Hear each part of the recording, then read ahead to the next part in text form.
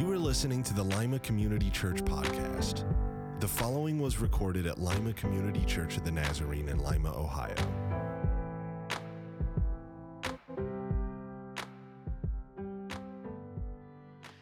want to start this sermon off by reading this scripture, and you tell me, can you identify with these words? How long, Lord, will you hide yourself forever? How many of you feel like you've said something along those lines at some point in your life? Oh my. We're going to preach on lying now.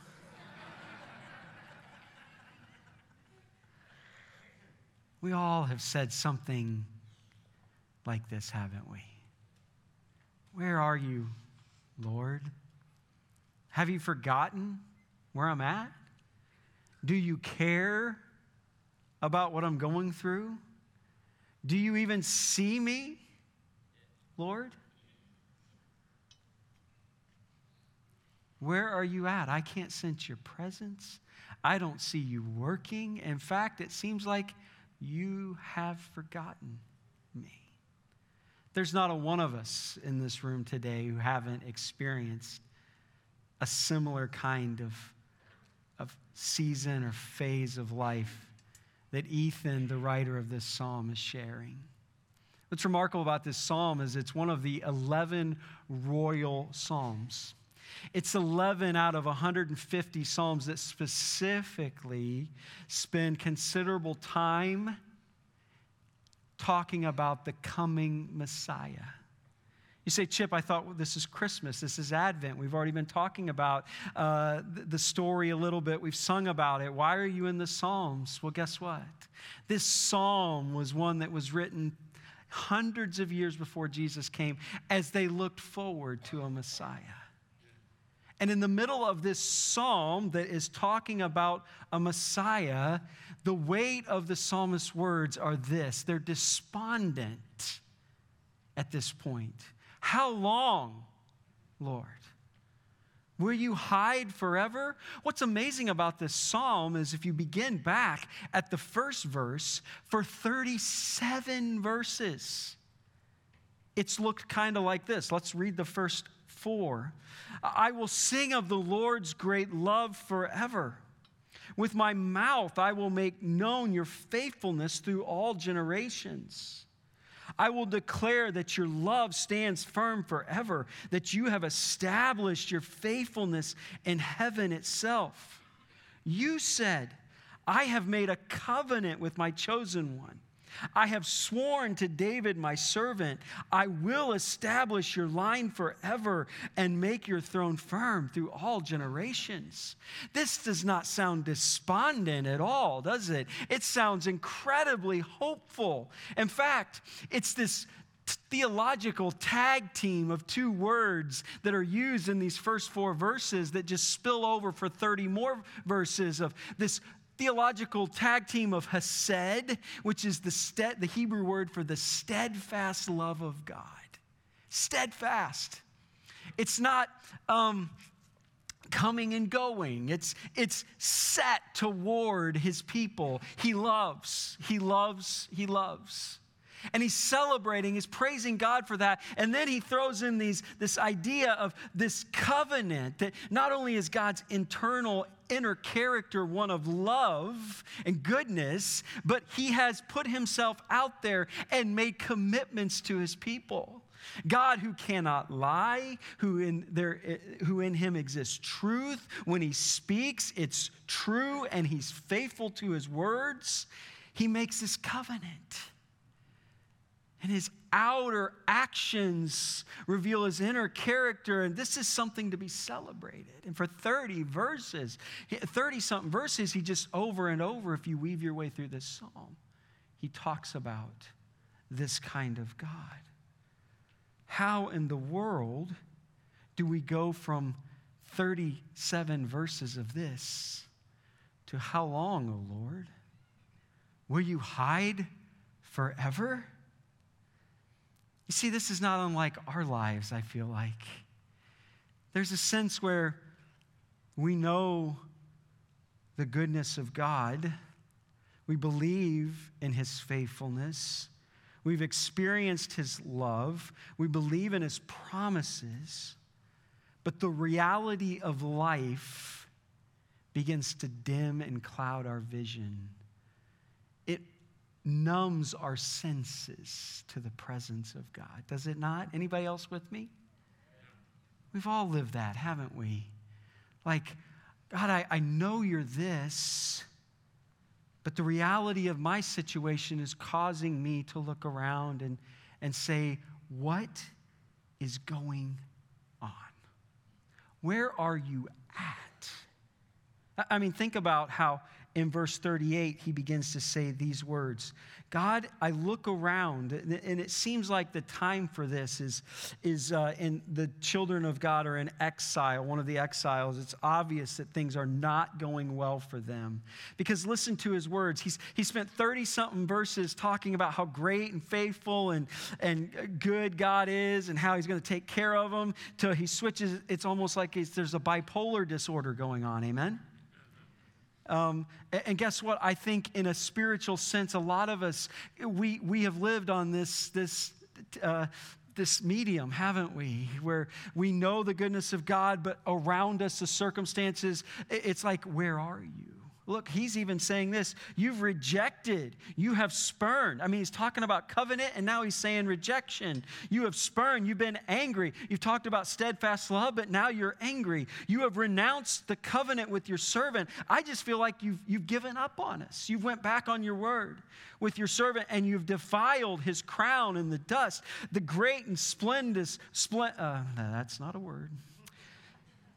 The splendor of David's kingdom. It's like that crown that he wore, and the glory of God's blessing on their life has been put in the dust, is what he's saying. You have broken through the walls and reduced us to ruins. All who pass by plunder us. They take advantage of us. We have become the scorn of our neighbors. You have exalted the right hand of our foes. You have made all of our enemies rejoice. Indeed, you have turned back the edge of our sword. We cannot win battles. We lose. You have not supported us in battle. You have put an end to all his splendor, and you've cast down the throne to the ground. Wow, what a psalm. God, you're this. And then God, if you're this, why is all of this happening? As I read this and realized that it's in the middle of this psalm about a God who's going to come, who's going to deliver, that really all of us have experienced this kind of emotion, this kind of thought pattern where we believe and have seen God's goodness so many times, and yet the circumstances around us cause us to despair and to be irrational and to say one thing 1 minute and say another thing the next. Anybody with me? Amen. I know you are, because this is the human reality so many times. And so as we think about what it means to live with hope in this season, that if the advent of Jesus Christ is best articulated, best understood through these weighty, beautiful, truth-filled words of hope and peace and joy and love, if Jesus is the epitome of that, I want us to consider something out of this psalm about a coming Messiah to help us maybe understand hope a little better this year. I want to begin with this way. Hope disappears when our circumstances become broken.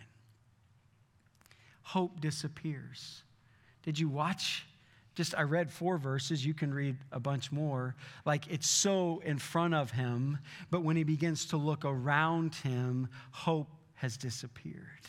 In fact, it's the questions of, you've given up on me. You've changed your mind. You're angry, and I feel your rejection, God. Hope often disappears when our circumstances are broken.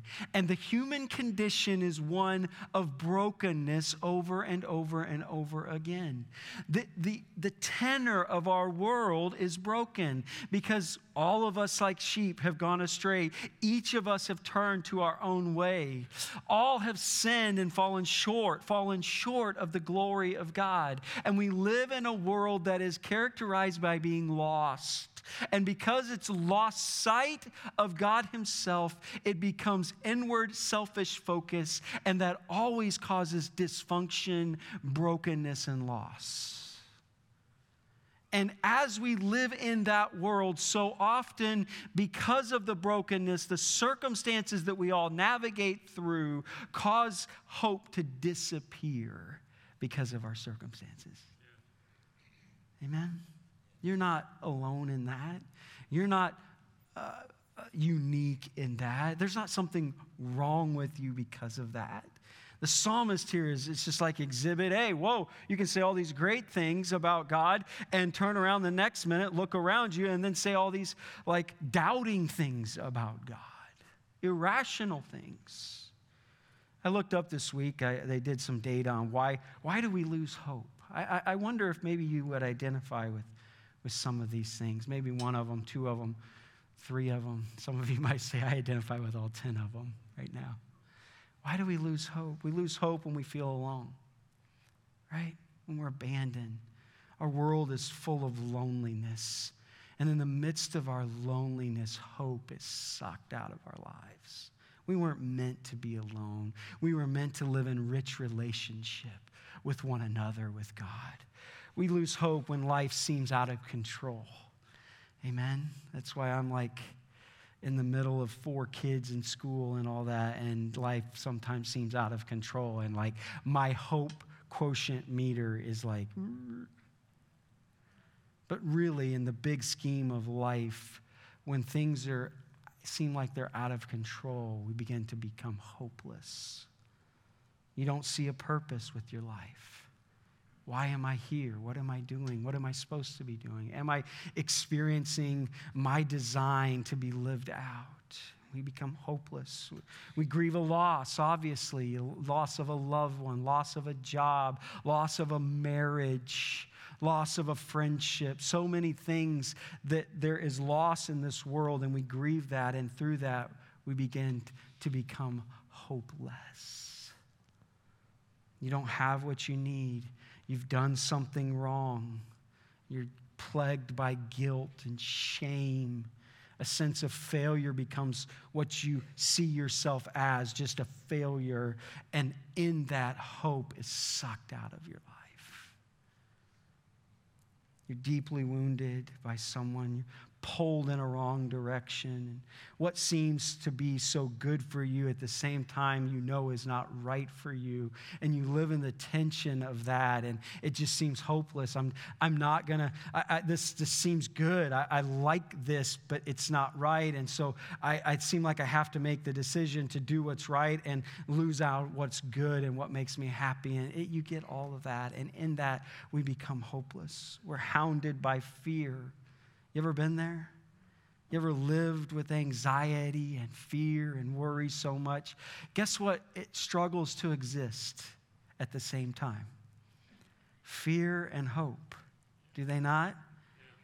I mean, it's really hard to live with a deep sense of hope when you're hounded by fear. When it looks like nothing can fix your problem and defeat is just the story, brings hopelessness. I would just say this as a sideline, that our world is full of this stuff. And your life is surrounded by this stuff. It just is. It is. And so we all are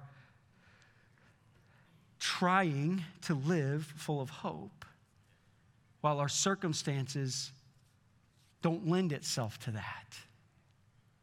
And it's a struggle. The struggle is real, right? And what often happens is we walk through some of these things that cause us to lose hope. what I've observed is that oftentimes when we lose hope in things, we become discouraged. And we begin to live with discouragement. Anybody know what I'm talking about? I think discouragement is something that the enemy of our soul delights in seeing happen in our life. We lose hope. We become discouraged. I've written these words. Discouragement is a universal and it's a contagious disease. Amen? Don't look at your spouse. You know what I'm talking about, though? Like, we all know what it is to have to battle against discouragement, to get there and live in it and realize, this is terrible. It's miserable. But I'm not seeing hopeful things around me. I'm just discouraged, right? And then maybe you're around those people that live like that, and then it comes out. What's in the heart of man comes out, like through his speech. And you ever been around people that are like, oh my goodness, just get me out of here? I've actually had the sensation sometimes where I've been around someone who's just negative, I got to go home and take a shower. That's so irrational, right? You can't wash the discouragement off. But I felt like I needed to do something for a reset. Right? Yes, sir. And we live in a world that battles with discouragement, and circumstances cause that because it begins to bleed our hope out of our life. There's one thing I also want you to think about with hope. Hope disappears when circumstances are broken. It can be very circumstantial. But also, hope disappoints when promises are misunderstood. A key part of understanding this psalm and then the people of God in the Old Testament is that they heard the promises of a coming Messiah. And they began to experience some of God's blessing in the kingdom of David and Solomon. And they did what we naturally do so often. We think that the promises of God mean this when God lives at a whole different level and purpose for our life that is greater than what we even believe is the best for us. See, they thought that this promise of a Messiah means that, okay, we're going to be like we were in the time of David. We're going to be a superpower in the world. We're going to experience health and wealth. We're going to be prosperous. That's the kingdom, man. Does that sound familiar?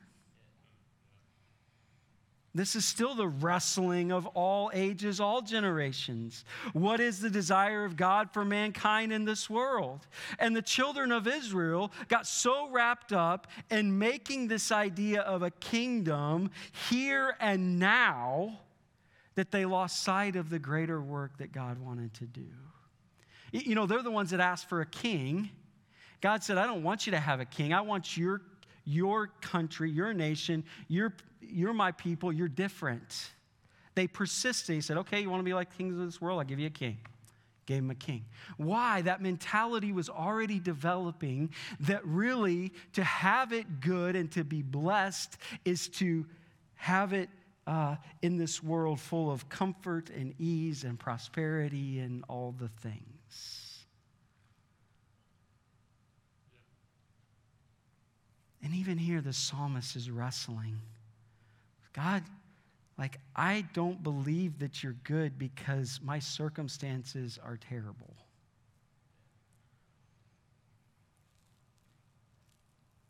In fact, it was so ingrained in their thinking that when the Messiah comes, bringing the message of good news, God himself in the flesh, who begins to do signs and wonders, to validate who he was. He begins to speak the truth and life of the kingdom of God himself. He offers to them a picture of God that is just breathtakingly beautiful, of grace and love, a God who cares about everyone, the life of Jesus as he lives it out. They reject him and they crucify him because he did not meet their standard of what the kingdom should be. Amen? It became so ingrained that this is what God is promising us. All the while, God is saying, what I'm promising you is a kingdom that first of all takes care of your biggest problem. And then out of fixing your biggest problem, the life of the kingdom will flow. Am I making sense? Did I lose you? It's okay. Somebody raise their hand and say, I'm lost. Just shut her down. Oh, I better not do that because most of you raise your hand. But hope disappoints when promises are misunderstood. This is always the wrestling of mankind. Listen to Romans chapter 5. Therefore, since we've been justified through faith, great stuff. I've been made right with God by faith through the work of Jesus Christ. I have peace with God through the Lord Jesus Christ. That's where all of us want to be, right? Sign me up. Through whom now, not only do I have peace with God, but I have access by faith into this grace that's changing my life and giving me a new start. This sounds great. And I boast in the hope of the glory of God, that God's best days for me are still ahead, and I have this unbelievable future.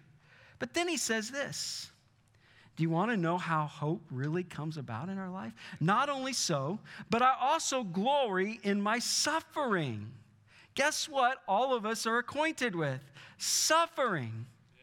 And if we live with a misunderstood understanding of the promises of God, we will not be hopeful, because if our suffering becomes what God is either like us or not, if we suffer, then we begin to doubt if God is good. And he says, whoa, God's doing something greater. We glory in our suffering because we know that in the hard times, it produces perseverance. And perseverance, this stick to, I'm not going to quit. I stubbornly believe in the goodness of God and the plan of God. Even when circumstances look backwards or I'm struggling and suffering, I still believe. I persevere. I strengthen that spiritual muscle to not give up, to not quit. And when I persevere, then I begin to have character. This character that looks like Jesus Christ, who trusted the Father implicitly through his whole life. In the middle of his suffering, he just trusted in the goodness of God. He always knew the goodness of the Father. And when I do that, I become full of character. And when I become full of character, what happens? Then hope becomes the living reality of my life. And hope does not put us to shame. This hope doesn't mock us. This hope doesn't bait and switch us. This hope doesn't trick us like, ooh, you should, It is certain because God's love is poured out into our hearts through the Holy Spirit who has been given to us. It's why the writer to Hebrews would write about hope in this way. We have this hope as an anchor for the soul, firm and secure. Can I remind you that just as the Old Testament people wrestled with, things aren't going the way I thought, and so I'm disappointed, and I'm wondering about God, and my hope level is way down because it's just not good. That you are looking at the wrong metric. You have the wrong dashboard. That God is always working in us to do good for those who love him, who are called according to his purposes, and that we can have hope regardless of our circumstances because God is working in us to make us into the people he designs us to be. My hope level doesn't have to go like this. I don't have to be a Psalm 89 guy. Just the extremes. Because They didn't understand that God was going to be faithful, that God was going to come through, that it didn't look like Israel was going to be a superpower for the rest of their existence, but they were going to be a vehicle for the number one problem that has always plagued mankind, and that is our sin issue. And that in bringing Christ into the world, it provides the platform to fix what ails us and then provide a sense of what is to come.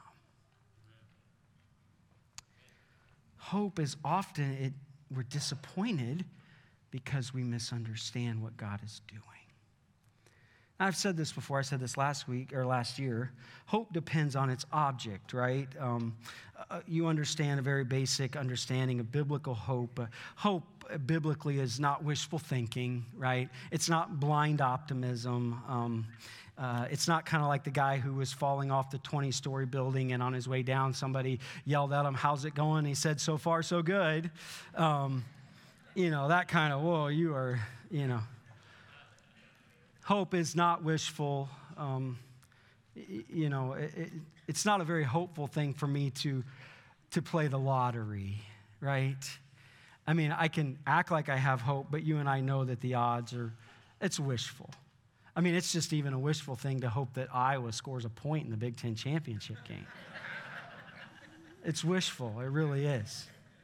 There's no indicators that they were going to score a point. Yeah. Thank you for suffering along with me last night, those of you that watched. Now you know what I'm talking about.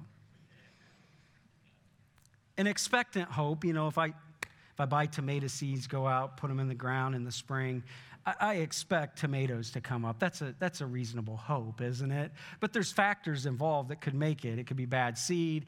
It could be bad weather. It could be bad soil. And so even though it's expectant, I did what I was supposed to do and I expect a result, it's not certain, right?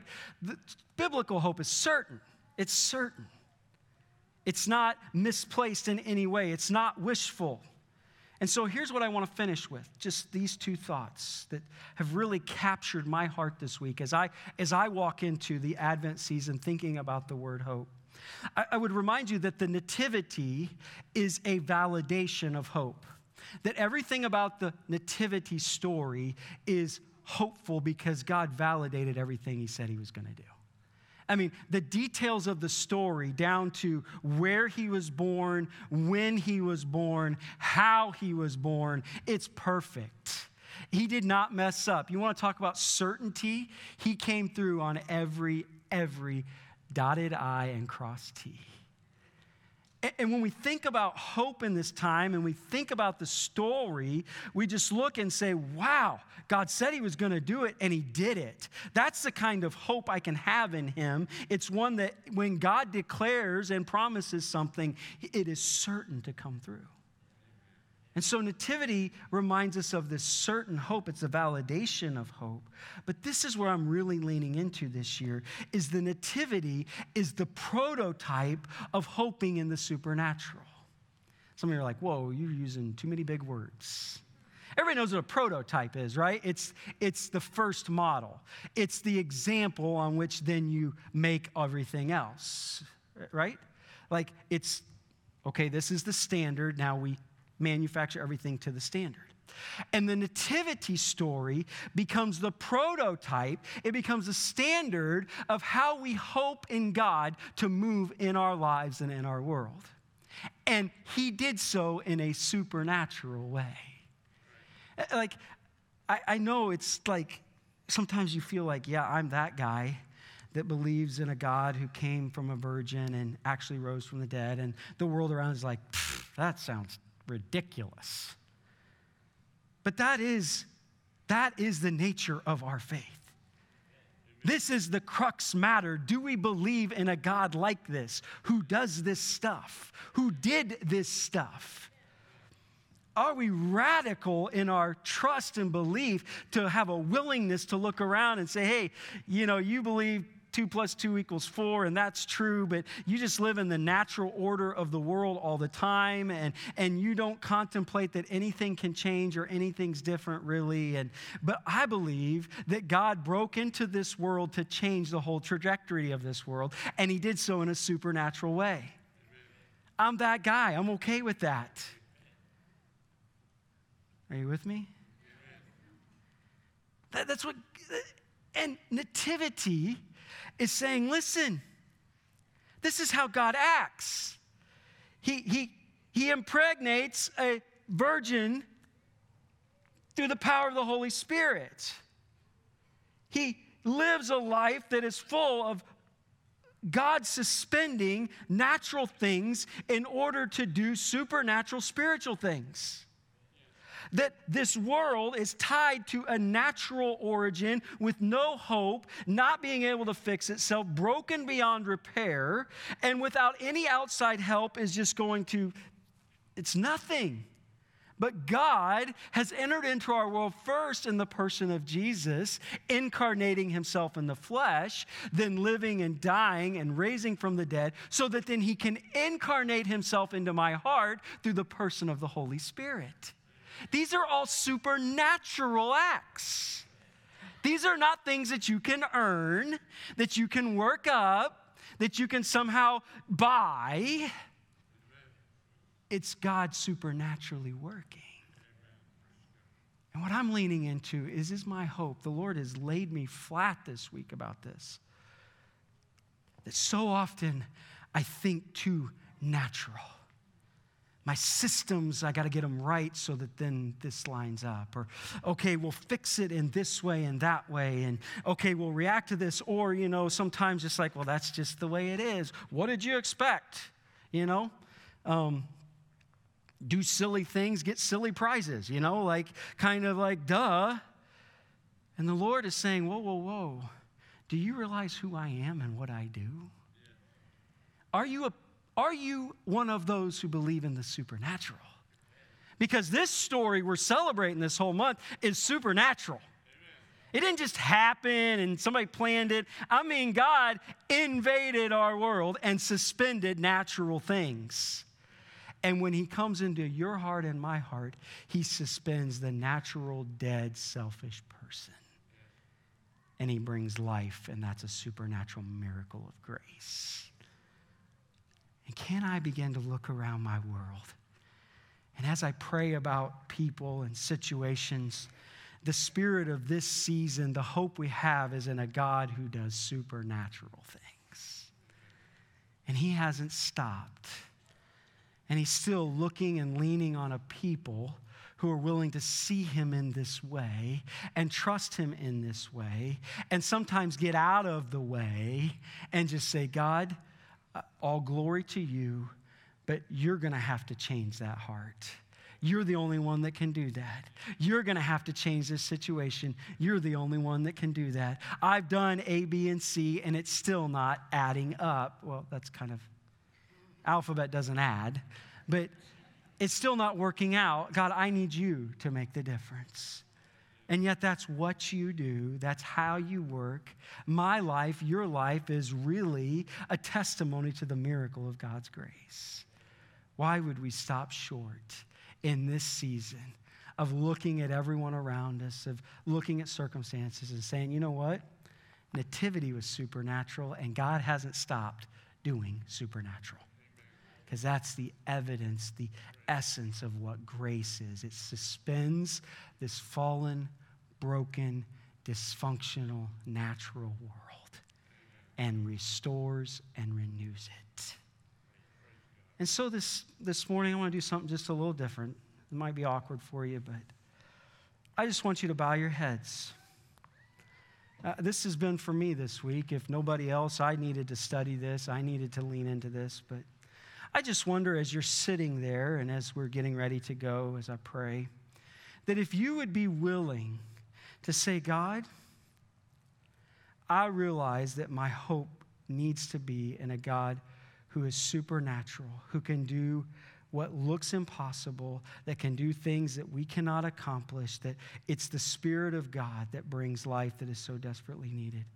And in this season, I want to look at everything around me through that kind of hope.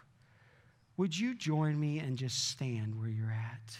If that is at least a confession of your heart today, if you're willing to say, God, help me move toward this hopeful disposition of seeing God who can do what man cannot do, that can change what man cannot change, let's live this season and this story. It's the prototype of what God continues to want to do. He wants to incarnate himself into our lives, into our circumstances, and do spiritual renewal. Father, thank you, Lord. Help us to just grab a hold of this.